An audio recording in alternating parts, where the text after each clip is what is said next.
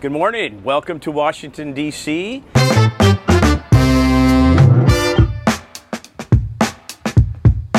This is our walk and talk. I'm here with Andrew Lincoln. Lincoln, what's the name now? Lincoln Recycling. Lincoln Recycling. Andrew is a member of the executive committee at ISRI. He's been a former president of his chapter. Tell us all the things you're involved with ISRI, because I think we're here for the ISRI Board of Directors meeting, and Andrew, you are a young executive, passionate about this industry. You're working with ISRI. Tell us all what you're doing with ISRI. Well, thanks. It started with my family. My dad, he was a chapter president long time ago, and when I came back into the business in 2006, my brother, Jeremy, was currently the chapter president of the Pittsburgh chapter, and I think, starting my ropes off there, needed help with the chapter. I got involved with the chapter board, helping with golf outings, and eventually about 6 years ago, I moved up to the executive board for the Pittsburgh chapter, and a lot of it's operational, doing the meetings and a lobbyist event here and there. And 2 years ago, I was chapter president, and last year I came off. And Gary Champlin, when he came in as chair, he decided to have two members of his executive committee be picked by the Council of Chapter Presidents and the Women's Council. Right. And so I decided to take that leap, and luckily my peers voted me in, and I'm now on my second year on the executive committee. Can you believe a year's already gone by? I don't know where it went. Well, a lot of Zoom meetings. It's no surprise that you were selected by your peers. You're very active with ISRI. Why, I remember when your brother was a chapter president, he seemed to, he did his job, he did it well, but he doesn't have that passion. Why do you have the passion? What's different? Why are you loving ISRI so much that you're putting your effort and time and everything you're doing in your volunteerism with ISRI? Well, I think it helps us find a voice in this industry. I mean, when you come together at the national board meetings, it's a lot different than the chapter level. You're really trying to come up with advocacy agendas to help move the industry forward and to tackle problems, at the state level to the national level. And I have a passion for it, and I see that it helps me become stronger local and vocal in my community, and it makes a difference. You want to have grassroots campaigns. You want to have relationships, because when something does go awry and issues will come up, you already want to have those relationships with your lobbyists, with your state representatives, so that you can just have a personal conversation with them before it gets bigger. So here we are in the epicenter of all regulation, Washington, D.C. And this is the first time we've been together since Nashville of February of 2020. So It's been a long time since all of us been together. To me, there's a certain excitement to be here, and I'm sure it is for you. But now you're here. What are we doing? What is ISRI doing? And you're on the executive committee.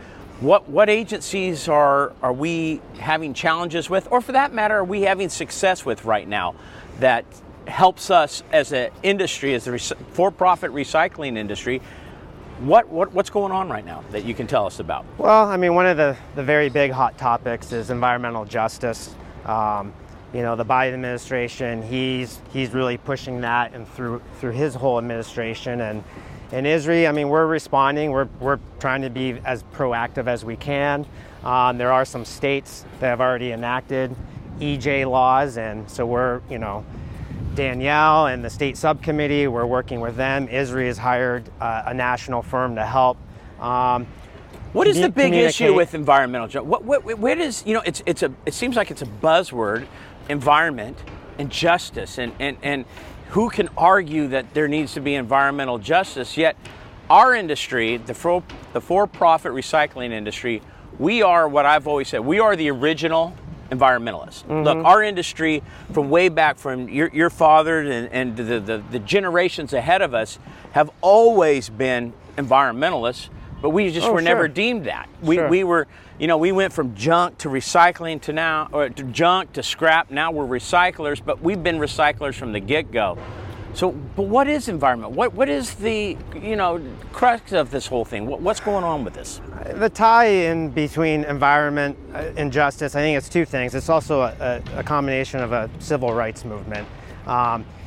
There's been known to have fence line communities where industries were allowed to operate, and then you have poor communities, you have black communities, you have Hispanic communities that live around those areas. And I think that's where the environment and justice movement is. It's trying to make sure everyone has equal rights to clean air, clean water.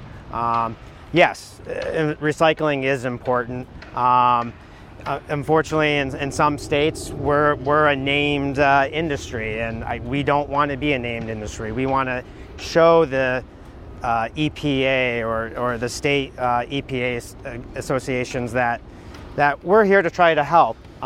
We're providing jobs. If we don't have our industries, we're going to be trucking it somewhere else and causing more distress. Well, okay. Take Sierra. In our location, we are in what they once deemed an enterprise zone because it's a low income area. Okay. But we did a study at Sierra. I think we're like 90% of our employees come from this area. Okay. So jobs are not enough, it seems like. We get inspected regularly in California by Cal OSHA, Cal EPA. All the agencies are in, the fire department, the DTSC, Department of Toxics. And we run a clean ship. Sure. And I struggle with what's the problem here? Is it our industry not messaging it right? Drew, do you think we need to do more as individual companies in our local areas to show the good that we're doing? What is your thoughts on how we better this image and yet get the word out that we are good for the environment, we are good for the local community? So the environmental justice, we are environmental justice. Sure. And we should be the beacons that people look to say, look at the recycling industry. These are the leaders and helping the communities. How do we do this? I think it's messaging. I think it's getting with your local community. If you're with a chamber, or if you're in a economic development zone, getting with your other business neighbors, making sure everyone's doing their part to try to keep the neighborhood clean. Sponsoring events, helping out nonprofits. I think it's all part of that messaging to invite the community into your facility. Show them what you do. Show them all the things you take in, and that if you weren't there, it'd be going to the landfill. Or the streets. Just all the benefits of recycling. I mean, I think the streets, see, I have always thought, and a lot of us in our conversation amongst us, that if it wasn't for the recycling, then really we're industrial recyclers, and that's just not the blue bin, that the pollution that would create and would harm our environment and our local communities would be incredible if our facilities weren't there. Because where would all the refrigerants go from, discarded appliances and mercury switches and automobile fluids? That would go into the gutters. It'd get into our waterways. It would be a huge problem. So, I'm with you. I think our message, and that's really, you're fighting this in respect to, you're part of this committee, and we're getting this out. And I think people who watch this podcast are going to see and go, hey, maybe they need to do a little bit more, don't you think? Yeah, we all do. It takes everyone. Starting at the chapter level, the EJ working group has really helped me broaden my experience with the background of it, going back to the 60s and 70s and the civil rights movement. And we all have certain bias that we grow up with. So it's helped educate me. And just recently, our Pittsburgh chapter, we had a lobbying event in Harrisburg, and it's just helped me talk to our state representatives about it, because there's movements coming in or bills trying to see their way through in every state. Right. Some will get passed, some won't. But it doesn't hurt to have that conversation now. Well, that's great work, and I think all of us need to do our fair share going forward, and keep the messaging up. Well, now I want to go to another area that you're active in. shows your passion and why it's not a surprise to me that you're chosen by your peers to be on the executive committee. You run this event in your chapter, the BYAB. Tell us a little bit about it, and what's it for, and what you have done. Sure. BYAB stands for Best, Youngest, and Brightest, and this was an event started 4 years ago by Andy Golding in the Northern Ohio chapter, and it was, sort of brought back to life.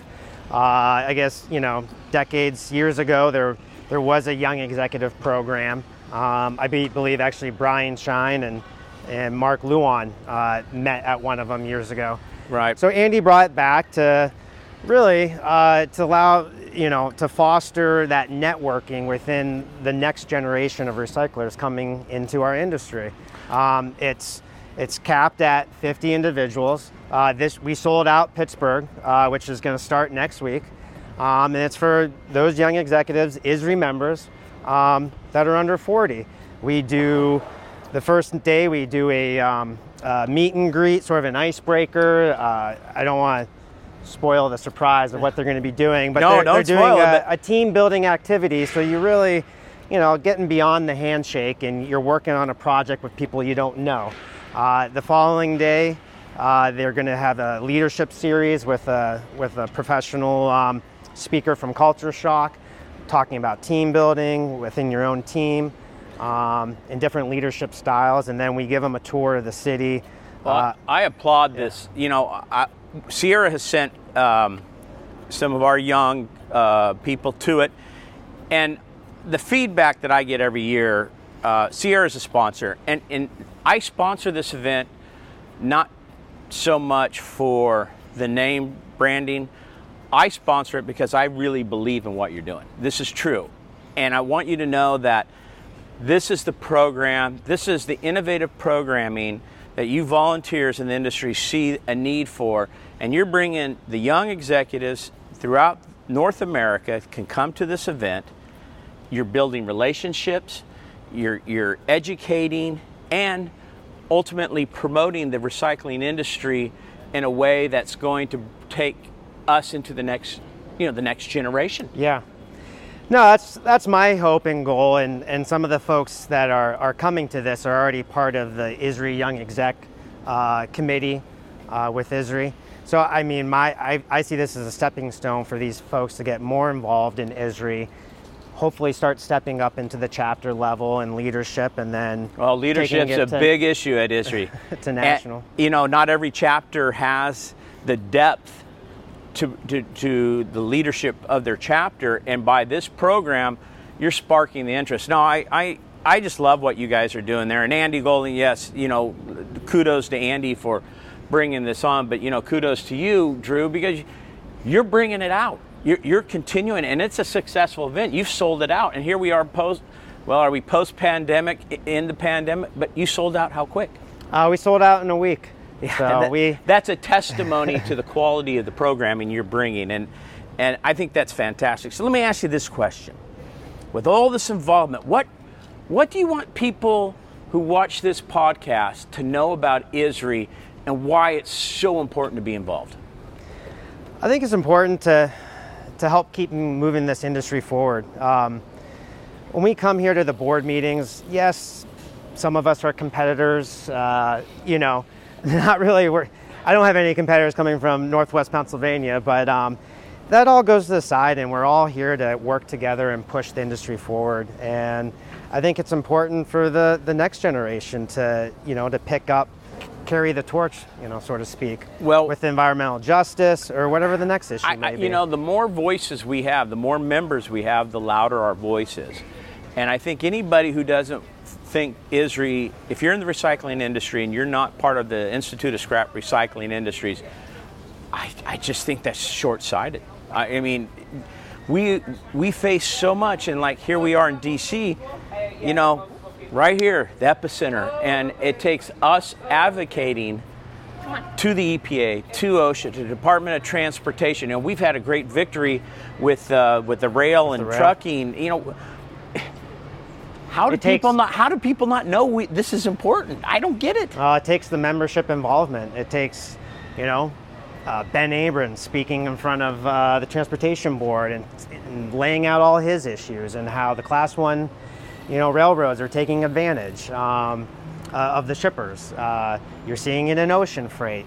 It starts with one voice, and in the trade association, someone brings it up, and then it becomes a hot topic, and Robin and staff pursue it. So, it takes members speaking up and being involved, and it makes a better trade association. Well, it takes members like you. Look, I was chairman, but I'm 59, you're 43. You're the next level. You're reaching out to the young executives younger than you. So we are creating a nice level yes. At ISRI where we have the experience, and then we have the leaders, and we're developing leaders. And Drew, you are part of that, and I want to thank you for that involvement, because as a former chair of ISRI, I'm still passionate about ISRI. I still love ISRI. I love coming to the meetings. I want to be involved, because I know we are one bad regulation directive that could wipe our industry out. For example, when I was chairman, the EPA came out with the definition of solid waste, mm-hmm. and our industry was in the absolute crosshairs, and we could have been wiped out. And due to the involvement of the membership, the volunteers, the great leaders, the Shelley Padnos, the Joel Dembos, the Jason Youngs, John Hawthorne, I forget his last name, but so many members came together, and we responded to the EPA, and I don't want to say we won, because that's not the real thing. We educated them about us, and that regulation was put aside. So we weren't in their crosshairs anymore. No, yeah. and it's every new administration has new people who come and head these departments, and some people have different ideas of what they think they want, but it takes our voice together to help educate them, so our industry is not regulated out of business. Yes, you're absolutely right. Well, Drew, I want to thank you so much. I want to thank you, John. You've been a mentor to me in growing up in ISRI, and your involvement. Where did we have dinner when you were right with your fiance? We were having fun that one night. We were texting her. Oh, that was in Vegas, I think. Was it Vegas? I thought it was New Orleans. It doesn't matter, but you know what? You're welcome, but thank you. This excites me to have people like you, and knowing that as a former chair, I look to the future. ISRI's got a strong, bright future, and it's because of you, Andrew Lincoln. Thank you very much, and that's it for another episode of Pile and Scrap, the Walk and Talk. This has been a Sierra International Machinery original audio series. Thanks for listening. Please share this podcast and make sure to subscribe.